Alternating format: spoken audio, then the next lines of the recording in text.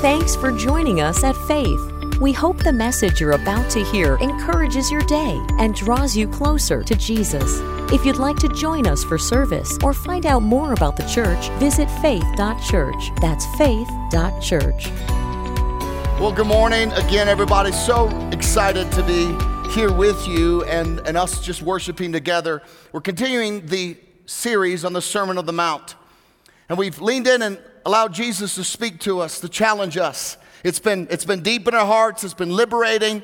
And the only reason why God challenges us in areas of our lives is because He wants us to actually live a life that's worth living. He wants us to live a life that we actually want to live. And so this sermon is called Sermon on the Mount, and it was not named by Jesus. He didn't say the title of my sermon today. That's not what Jesus did. But He was teaching this sermon on a hillside with His disciples listening and thousands of people around. And His words still speak today. And His words still go deep in our hearts. And a lot of what Jesus was doing on the Sermon on the Mount, and He was correcting people's misunderstandings about the Bible, about the law. And He was addressing them. How many know this, that there are a lot of misunderstandings about the Bible even today still? But Jesus was addressing it. And He's talking about how we should live as followers of Jesus. And up to this passage today, He's dealt with things in our hearts like murder. He was talking about murder. It wasn't just the act of murder. Jesus was talking about where did that murder come from. It came from the anger in our hearts. He also talked, because he was talking about marriage, talked about adultery. And it wasn't just the act of adultery that He says is not for believers. He backtracked all the way back to the heart and dealt with lust in our hearts. Now, why would Jesus do that? I'll tell you why. Because He wants you to live a life that's actually worth living. He wants His life-giving power to flow through your life. And so we continued today to listen to the words of Jesus. And now we come to Matthew chapter 5 that I will look at in just a moment, verses 31 and 32. And I want to share with you something today, whether you are married, single, widowed, divorced, the words of Jesus in this passage touch every single one of us. The issues we're looking at today is not just an issue of Jesus' day, it's an issue that's affected every generation. It's affected every century. Ever since the creation of marriage, there has been disharmony, there has been dissatisfaction, and the desire to get out of it. Now, this by no means is an exhaustive message or sermon or study on marriage and divorce. But the truth is this: sometimes divorce cannot be stopped. It's necessary, it's unavoidable. And the truth is, when you enter a marriage, come on, just hear me today, you are at the mercy of your spouse. You can't control their decisions or their behaviors. And also, before I get into this, I want those who have walked through the valley of divorce to know you are loved here. You are accepted here. You are not tarnished and marked for life because of divorce. You have a future. Now hear me today. I believe in the gospel. Everything about me and my bones down to the core of who I am believe in the gospel of Jesus Christ and the forgiveness of Jesus Christ. And any gospel that limits your future because of a past mistake or someone else's impact on your life or a past failure is not the gospel of Jesus Christ. It's not. Any gospel that limits your future or what God can do in and through your life because of your choice or the choice of another is not the gospel. And I know that many Christians who have had to suffer through the pain of divorce. By the way, all circumstances are different. There's no blanket on any of it that you can say, that covers everything. It doesn't. Because they're all surrounded by unique circumstances. But any Christian who's had to walk through that, not only have they had to deal with the gut-wrenching pain of their situation and of divorce. They've also had to deal with the gut-wrenching pain of the rejection or shame from other Christians. That is not to be in this church or in the kingdom of God. That is not God's purpose. That is not God's grace. That is not the gospel of Jesus Christ. Our God is a God of second chances. He's a God of grace. And He is in the business of restoring lives and restoration. Amen? The purpose of this message today is meant to be instructive. It's meant to be preventative, healing, and encouraging. There are many directions I could go today, but with the time I have, I'm going to do my best to remain true to this passage and the meaning of this passage of Jesus. So I want to talk to you about marriage from the beginning. What is marriage and what was it intended from the beginning? Number one, that God intended marriage to be beautiful and to make each person's life better with it. It's a gift. And we find that in Genesis chapter 3, the Lord God took out one of the man's ribs and closed up the opening. Then the Lord God made a woman from the rib, and He brought her to the man, and at last the man explained, "This one is bone of my bone and flesh of my flesh. She shall be called woman." Now, actually, the understanding of this is a word that actually was just compound, because when Adam saw Eve for the first time, he was like, "Whoa, man." I made all that up. I thought it was funny, though. Because she was taken from man, this explains why a man leaves his father and mother and is joined to his wife, and the two are united as one. This is the intent and desire of God for Adam and Eve in marriage in the beginning, to be in union together, to help one another. Adam was excited. He had a new mate, a new partner. This was not just the friendship that he was going to hang out with and play video games with. This was much, much deeper. He is to then leave his identity of singleness and to step into marriage, union. And they shall become one flesh. There's a pattern throughout Scripture regarding the covenant of marriage. And I say covenant because a contract is based off of, if you do this, I'll do this. If you don't do this, we've broken a contract. A covenant is, I'm going to do this whether you do this or not. I'm going to love you whether you love me or not. That is what a covenant is. But there's a pattern through Scriptures that is to leave, you are to cleave, and you're to become.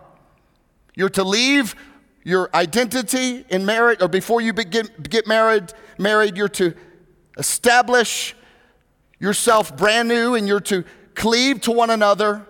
You're to marry, you're to covenant into relationship with that other person, and then you are to become. You leave, you cleave, and you become. You become inseparable, permanent flesh. And it's not just about the union of flesh, it's the union of spirit. God designed the marriage bed to make the two one flesh, one connection, yes, but also the spirits are one. It's the welding of two into one, the blending of two minds, two wills, two sets of emotions, two spirits.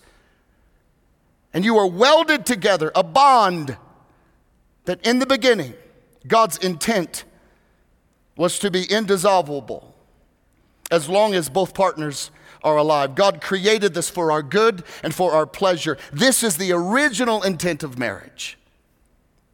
But as we know, it didn't continue that way. So what happened? Well, number two, sin corrupted the perfect potential of marriage, but not God's original intent for it. So yes, sin corrupted the original intent. But as sin came into the lives of both Adam and Eve, it corrupted that potential of relationship that was perfect. Sin brought another dynamic between their relationships, between the man to the woman and the woman to the man in marriage. Because of the fall, God describes how sin is now going to affect their relationship, now hear me today, and every relationship after the fall. Genesis chapter 3, verse 16, God describes what sin's going to do in the relationship. And he's speaking to the woman, you will desire to control your husband, but he will rule over you. Can anyone just pinpoint any issues here? This is not instruction for marriage. The man is not saying, but the Bible says I'm to rule over you. The woman says, yes, but also the Bible says that I have the desire to control you, so that's what I need to do as well. This is a bad thing. God is not describing something good here. This is the result of sin. The result of sin.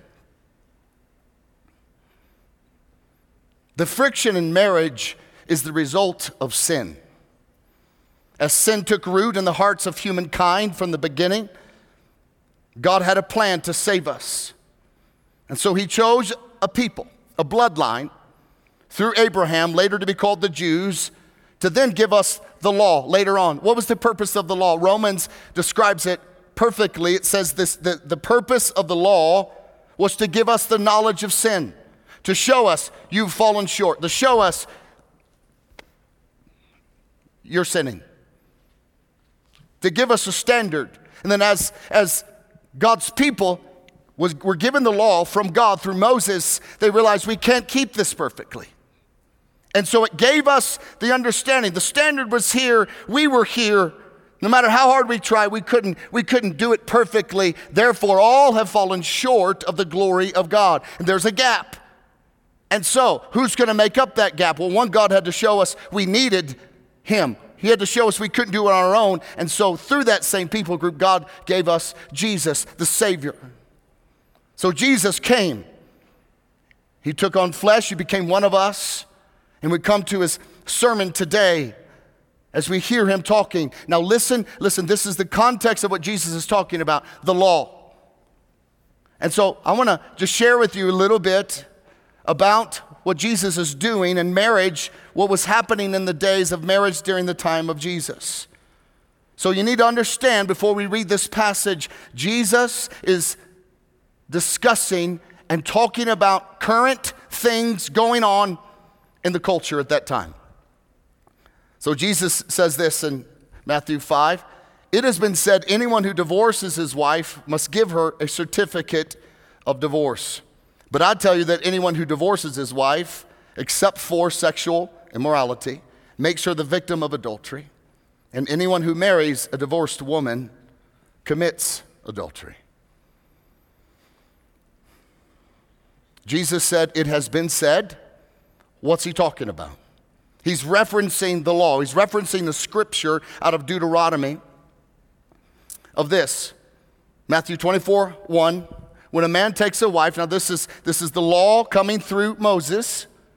When a man takes a wife and marries her, and it happens that she finds no favor in his eyes because he has found some uncleanness. Now, this uncleanness is what everything I'm about to tell you is about. If he finds uncleanness in her and he writes her, then he's to write her a certificate of divorce. He can write her a certificate of divorce. As you've seen, clearly it feels like the man is in power. The man makes all the decisions. This was what was going on in the culture, the Jewish culture at the time. Context is so important for you to understand what Jesus is saying. During the time of Jesus, there were two schools of thoughts about marriage and divorce. One position was from the school of Shammai that taught sexual sin was the only permissible reason to end a marriage by divorce. You could beat your wife, you could make her sleep outside, you could abuse her verbally, you could degrade her, you could do whatever you want, but as long as you didn't commit sexual sin, you're fine. You're still honoring the law. Anybody see a problem with that? So that was the one side. Then there was the school of Hillel that thought that anything a wife did that displeased her husband was considered unclean. So they were writing the laws, they were writing the interpretation of what unclean was. So if they didn't like it, let's just chalk that as unclean. So they were trying to find valid reasons so they could divorce their spouse or their wife. So you had one who said no divorce without sexual sin, and that did not produce healthy relationships either, because they were bound by the law, their belief, so they could be abused, and the woman had no hope, no choice. But then you had the other one where it said, actually, the laws, let's just write it as we go along. If I get tired of her, let's write that and say, hey, you can't do that. Therefore, she's unclean. Therefore, now I can justify divorcing my wife because of some unclean thing that I just made up that's unclean. Which one do you think was the most popular one at the time? The second one. That if I want to find a reason to divorce, I can. And really what Jesus is doing, first off, he's protecting women. He's protecting women from being abandoned, women from being destitute. And he's protecting the women from being a victim of their irresponsible, low-life husbands. That's what he's doing. And in this view, there were ridiculous grounds of why you could divorce. If you made a covenant, these laws and rules almost made marriage or the covenant of marriage meaningless. Jesus is putting value on marriage. He's lifting marriage up to a place that's powerful and leaning back towards the original intent. But let me list just a few of the beliefs at the time, what Jesus was addressing to. So you could divorce your wife through the school of halal, and this was the most popular view, if she couldn't conceive, if she became deaf or mute, if she had epilepsy, if she had warts or leprosy. Also, it was taught that if she failed to perform home duties in the way that you felt like she should, you could divorce her. If her husband considered that she was lazy, or thought even more ridiculous, that you could divorce your wife if her, and I'm not joking, if her head was shaped like a wedge, like a turnip, or a hammer. A man could divorce his wife if she had poor posture, if her hair began to thin, if her eyebrows were too thick, if her eyebrows were too thin, or if she didn't have eyebrows at all. He could divorce his wife if she had, I'm not joking, a pug nose, if her eyes were too high on her head, too low on her head, if she were cross-eyed, she had no eyelashes, if her eyes were two different colors, if her eyes watered too much, if her eyes were big as a cat or small as a goose. If she suffered, I don't understand this one, but if she suffered from the swelling of the big toe, you could divorce your wife. Or if she ate something that the husband told her not to eat. Or if she visited the home of her parents without the husband's permission. If she burned supper. I won't say anything else. If she didn't offer intimate relationships as frequently as he wanted. And the list goes on and on and on to these ridiculous things that they were actually, it was happening in the community. They were just making stuff up to justify their divorce. As you can see, this way of thinking was disrespectful to the woman. It was degrading to the woman. It was frivolous, and women were treated as items to be tossed away by their husbands if you didn't like her in any way. Men made the rules along the way so they could justify their divorce and appease their conscience that says, see, I'm right before God. This is the context of what Jesus is saying. Over in Matthew 19, the Pharisees want to know the question. The reason why they're asking this question, we're going to read. They want to know, Jesus, are you a Shemeh man or are you a Hillel man? That's why this is the question in verse 3, 19. Pharisees came to test him. Remember, they're testing him. They said, is it lawful for a man to divorce his wife for any and every reason? And then they went back to the law. They went back to Moses. Verse 7, did Moses command that a man give his wife a certificate of divorce and send her away? Notice, did Moses command? I don't know if you see what the Pharisees are doing there, but they said, did Moses command that we divorce if there's any reason? Actually, divorce is never commanded in the Bible. It is permitted under certain circumstances. So instead of Jesus answering the question about the law of Moses, he actually goes back to a more superior truth, which is back to the beginning, where we just were in the Garden of Eden, the creation of marriage, Adam and Eve, to the original intent, the original gift of marriage between one man and one woman, which was to be forever.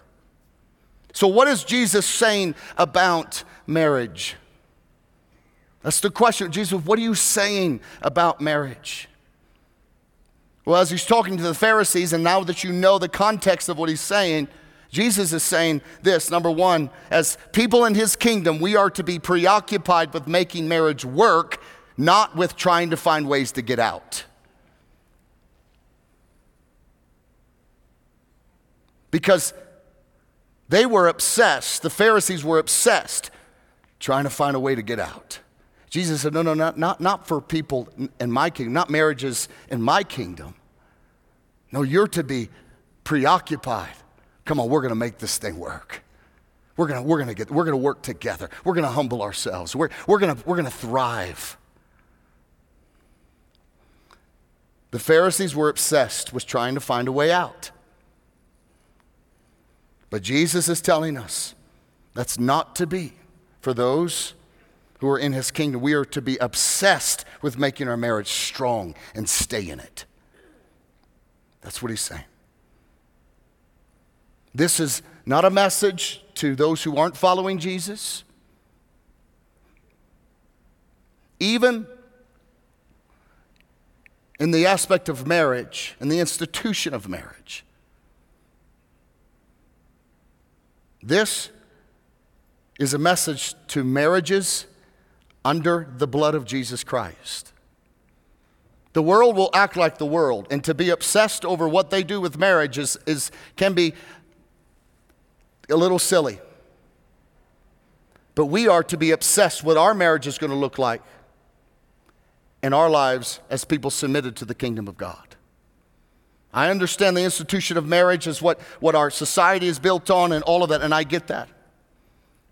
And there is an importance of protecting marriage, one man, one woman. I understand that. But the law of God, this is for us as believers. He says it, now that I'm saved, I am a new creation. Therefore, I'm going to operate under the law of the Lord. The sole purpose of the sermon is for believers. So if God's will is for you to be married, then Jesus wants you to receive, it's a gift of marriage, but to live within the parameters so you can live the life that he's actually called us to live. On a side note, just to cover as wide as I possibly can, marriage is not a requirement for believers in the Bible. As a matter of fact, the Bible teaches that singleness can be a better choice to pursue God working in and through your life. This could be for a season or it could be for life. But being single, now hear me today, is not a bad thing. It's not a good thing. As followers of Jesus, the question is it God's thing for my life? What many people forget is the man teaching this sermon is a 30-year-old single man.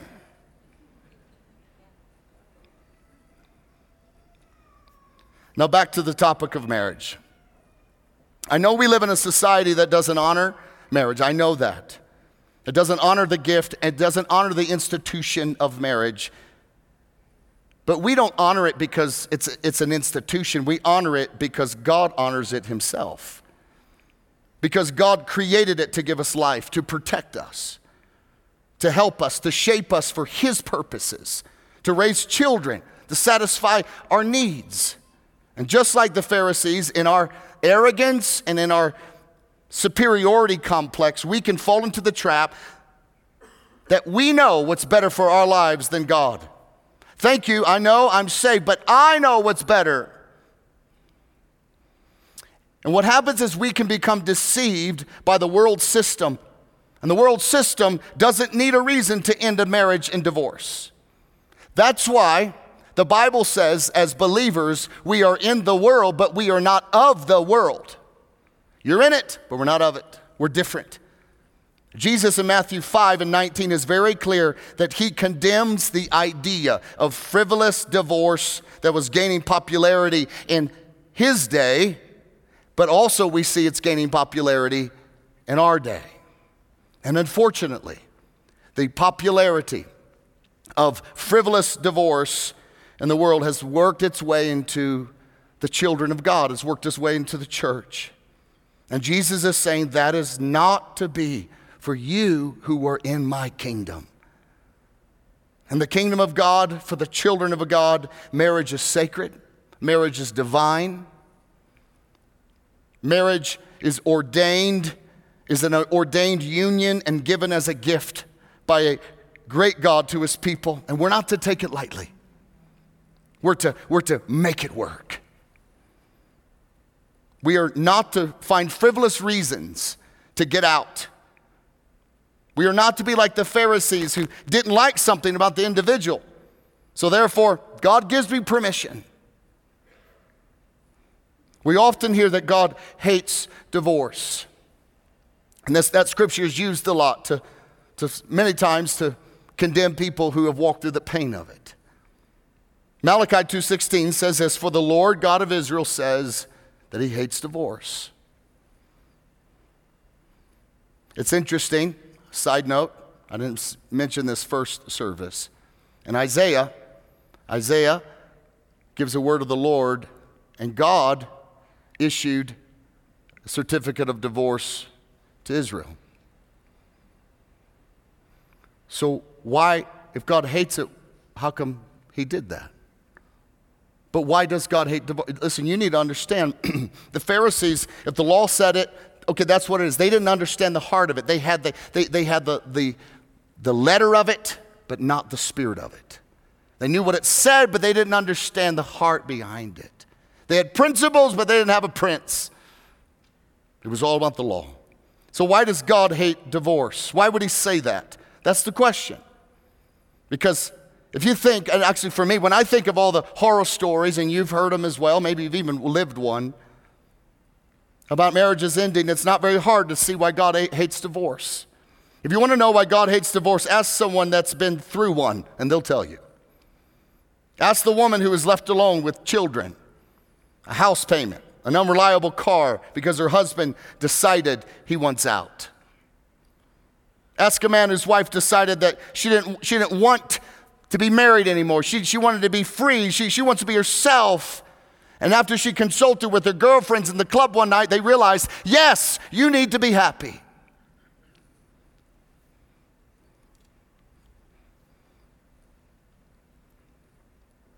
Ask the children who have lived through abandonment, through tears, uncertainty, who live the rest of their life feeling personally rejected because mom or dad decided to leave the family. Ask a grandparent who has to jump through legal hoops to just see their grandchildren every once in a while. If you want to know why God hates divorce, ask them. They will tell you why. Anyone in their right mind hates divorce. Hates what it does to people. Hates how it destroys people's lives. You know why God hates divorce? Because he loves people. Because he loves you.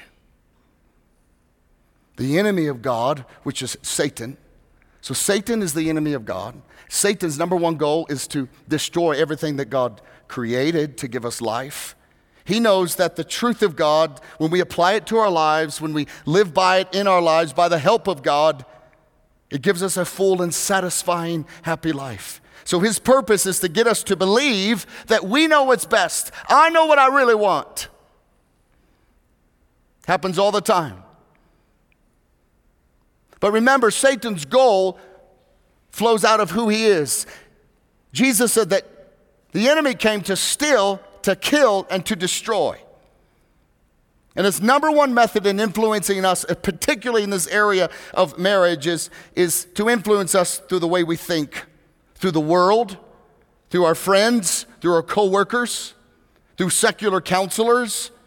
Our thinking and belief is what drives our choices. If he can get you to believe it, then you will act on it. You become what you believe. So therefore, he's always getting at the belief. It goes actually back to the garden when the enemy, now listen to me, the enemy deceived Eve before she sinned and ate of the fruit. And God said to her, the enemy said to her, did God really say you can't eat?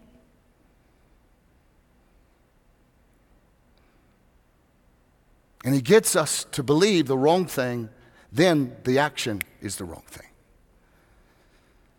It's what drives our choices. And the choices outside of the Word of God always lead to pain, broken relationships, regret and shame, and the dismantling of family. And in many ways, many Christians have believed this lie. Believe the lie that marriage is not that big of a deal. Believe the lie actually that my changed heart and my current feelings towards my spouse, that is the most important thing. So therefore I will react to that, my feeling. Or this thought, I just got married young. I didn't really know who I am, but I know who I am now. And so, you know what, it's just, I'm out. I want to follow my dreams. The enemy has lied to us as believers and told us getting out is way better than staying in. The enemy lies and says the kids will understand. The enemy says your life will actually be better. That way of thinking, my friends, is seductive, it's destructive, it's demonic, and a divorce with no biblical grounds, divorce without the willingness to humble your heart, the willingness to own your own failures and shortcomings in the relationship without repenting of the hardness of heart, a divorce decided outside of the counsel of the Word of God, outside of godly and biblically based friends, family, pastor. A decision to divorce outside of the wisdom of God. Jesus is saying that decision to divorce will not bring the life that I have for you. And those who avoid godly counsel are just like the Pharisees. They are looking for ways to get out. You see it all the time. As a follower of Jesus, for you and me as following Jesus, our desires don't tell us what to do with our lives. That's a lie of the enemy. Our life is not built on desires. Our life is built on the Word of God.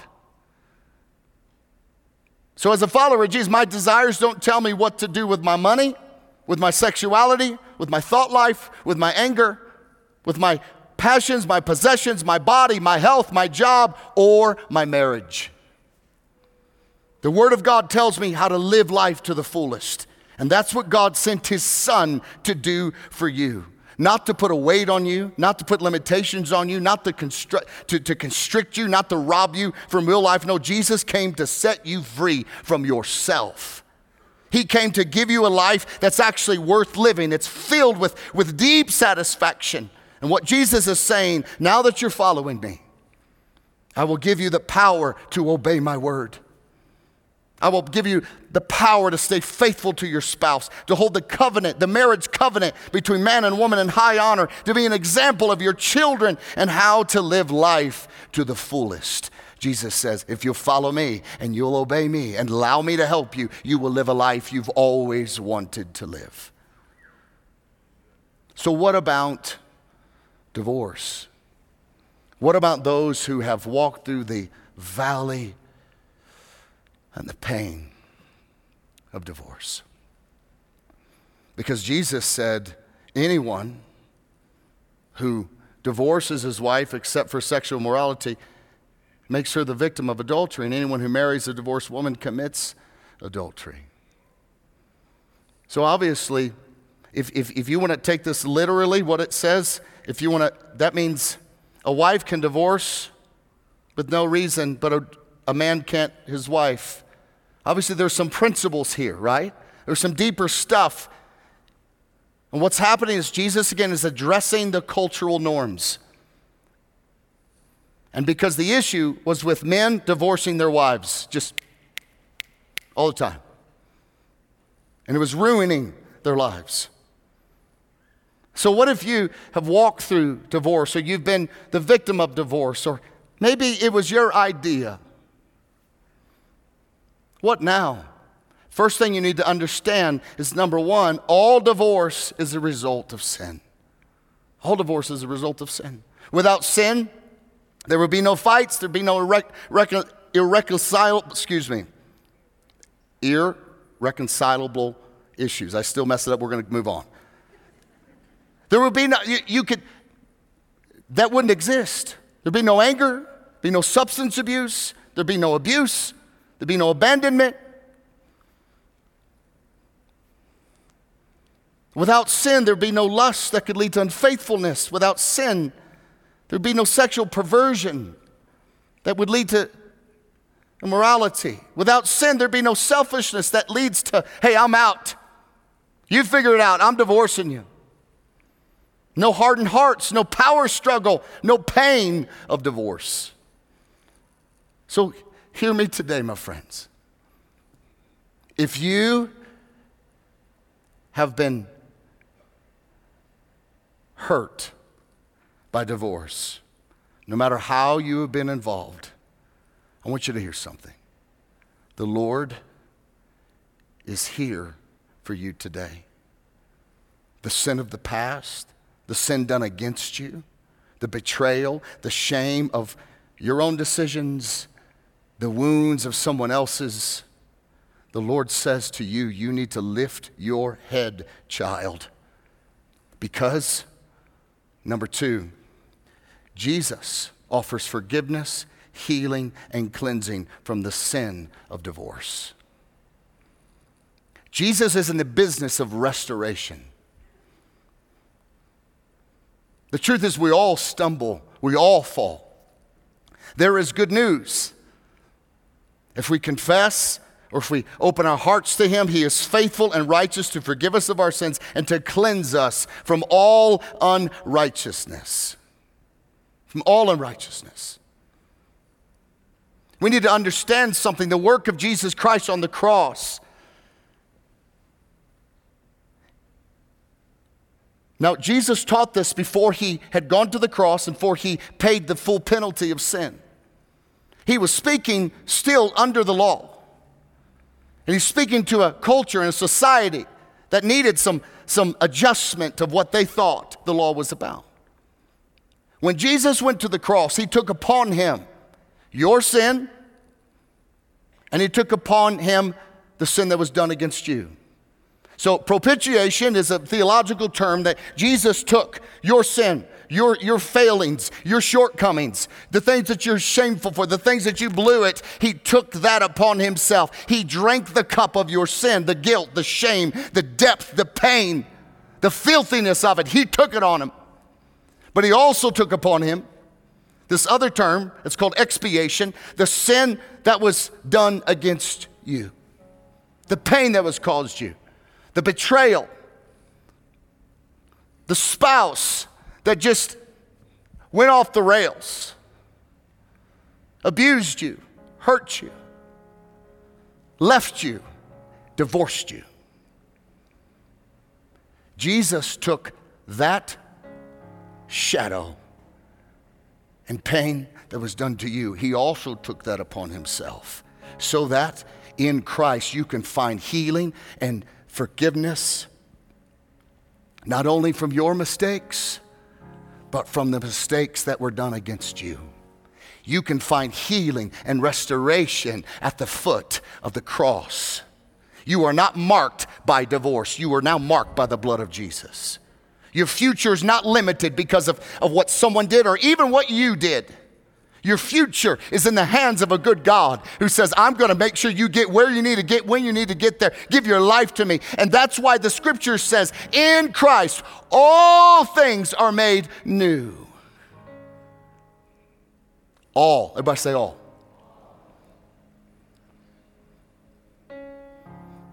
Jesus came to set you free from any limitation in your life because of your sin and because of someone else's sin against you. The reality is this: we must never forget, Jesus is in the sin-forgiving business. He gives us beauty for our ashes. He wants to give you beauty for your ashes. He gives us joy for our mourning and weeping. He gives us life for what has died in our lives.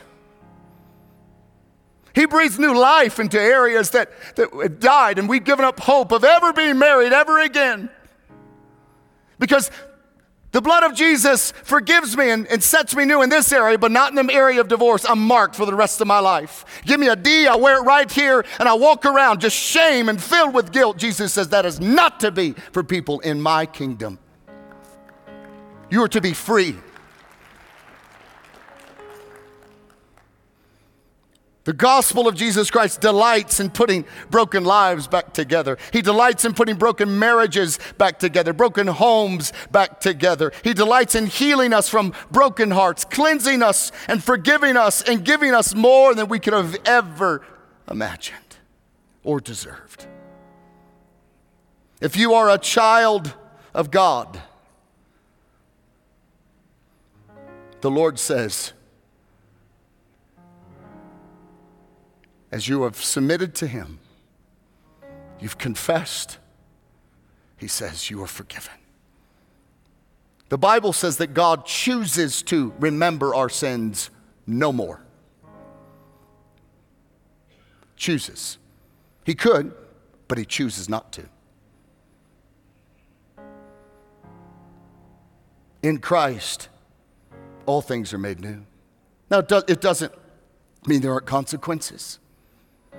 It's not to be a license to sin. Actually, Scripture is very clear. Is the grace of God a license for us to sin? Oh, great, I can be forgiven. No. The consequences in your life are still going to be real. The grace of God is given to us when we are humbled, when we know that we blew it.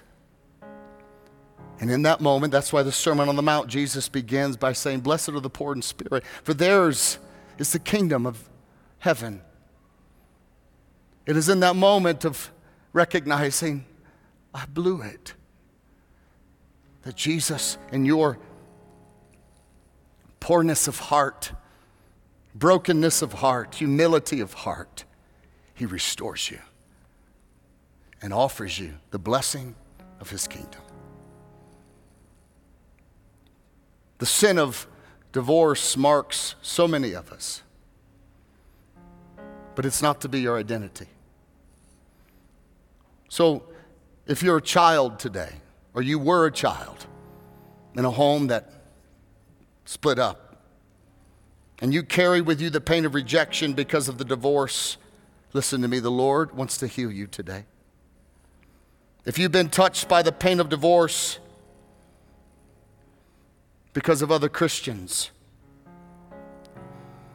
because they've condemned you, because they've limited you, the Lord wants you to forgive them today. You are not who someone else says you are. You are who the Lord Jesus Christ says you are. The Holy Spirit maybe today has revealed to you that you have been seduced by the lie of the world. And it's cheapened God's covenant of marriage. Just go ahead and divorce. You deserve to be happy. You do. But as a believer, that happiness only comes through submission to the Word.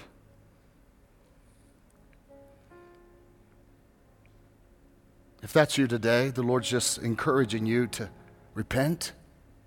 Ask the Lord to cleanse you, to make things right with your husband or your wife. Maybe you've divorced and you've been remarried. Now what? The Lord says just own your failings. Ask Him to forgive you. Repent to the other person if you were the aggressor. And invest into the marriage you're in to the best of your ability. Be an example of what the restoration of Jesus can do in your life. If you're divorced and both parties haven't moved on, and it was not for a biblical reason, if you were not in danger, if there was not a sexual sin, or call them out. Just repent. Seek for restoration. By doing that, you are submitting your life to Jesus. The sacrifice that God desires is a broken spirit. God will not reject a broken spirit. God will not reject a repentant heart or a repentant heart. We are to thank God that He is in the sin-fixing business. There is help for your hurting marriages. There is healing from divorce. There is hope. There is forgiveness. There is reconciliation. And hear me today. You have a future. I want to remind you that any gospel that articulates your future based off of your mistakes of the past is not the gospel. The Lord wants to give you a new start today. And the Lord wants to heal you. And the Lord wants to get the guilt and the shame. He's ripping the scarlet letter of divorce off of your life today. He's ripping it off. He's healing and wants to heal your heart today from being touched by the pain of divorce. He's restoring your worth, that you believe that somehow you weren't worth being married to. He's restoring the view that you have on yourself because of what the other person said, and they went off and slept around on you, and it made you feel worthless. The Lord says, I'm restoring your worth today. The Lord is bringing deliverance to some of you who have leaned in to it was your idea and you've lived under guilt. Or maybe you've just stuffed it away and never wanted to address it. The Lord says, I want that because I love you. Surrender it to Him today. Some of you have been living under shame and guilt because you have remarried after a divorce. The Lord says, give that to me. I want to heal you. The Lord Jesus Christ is in the business of reconciliation. Surrender whatever area of your life that the Holy Spirit's dealing with. Give it to Him. Release it to Him. Let's pray. Father, I thank You for Your word today that speaks to us, that challenges us, that heals us. Lord, today we admit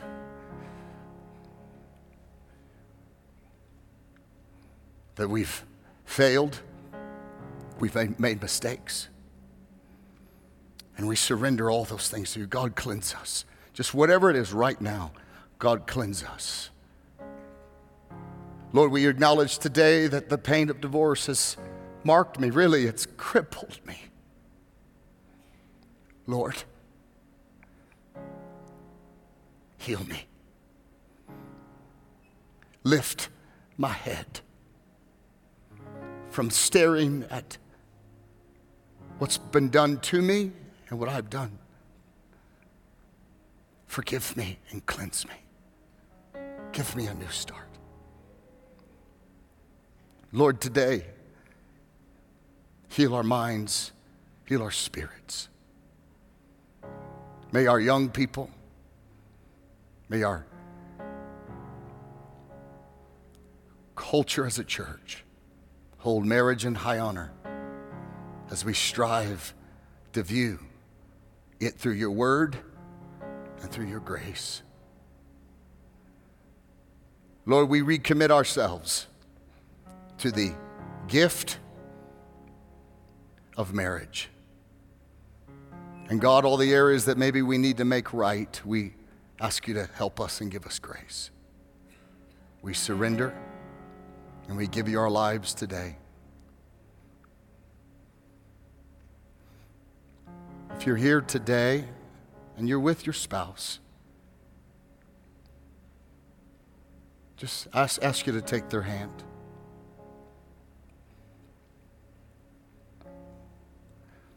Lord, in the name of Jesus,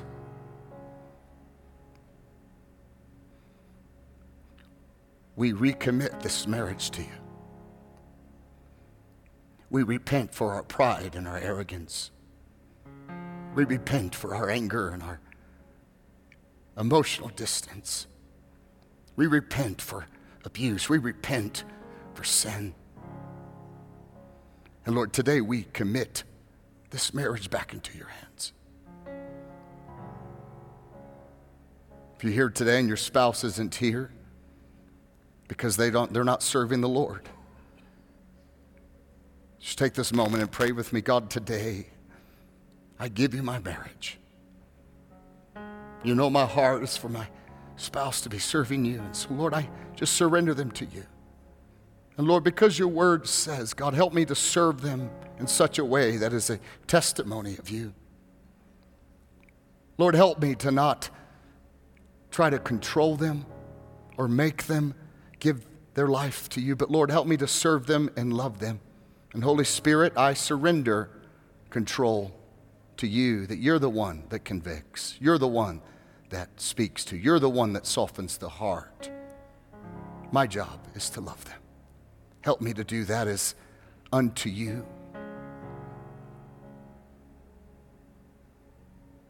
Lord, today, if you're single here, just agree with me and pray. God, if you want me to be married, I surrender that to you. God, you put a desire in my heart, and I ask you that you bring the right person, that you protect me, God, from the wrong person. And that, God, I ask you that you would do what only you can do and fulfill that desire in my life to be married. Lord, I give that to you, and I pray that you would do that for me. And I trust you, God. But also, God, if you have called me to be single or a season of single before I get married, Lord, I give that to you as well. May I honor you. May I pursue you. May you use it for a season of my shaping, a season of my impact, a season of my purpose. Lord, we surrender all these things to you. And God, I pray for us as a church that we would always honor you above anything else. I pray today, Lord, that you would convict those who were judgmental of others who had walked through the pain of divorce, who didn't understand the circumstances, who knew the letter of the law, but man, we did not know the spirit of the law. Forgive us, God. For those who have suffered under the shame of guilt in the name of Christians, heal our hearts today. Lord, we forgive them. Lord, today may we make a decision as a church that we are here to offer the gospel, to offer truth, to love the hurting, to love the broken, and to administer the spirit of reconciliation. Forgive us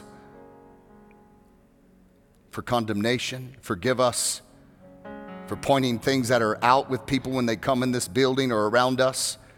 Forgive us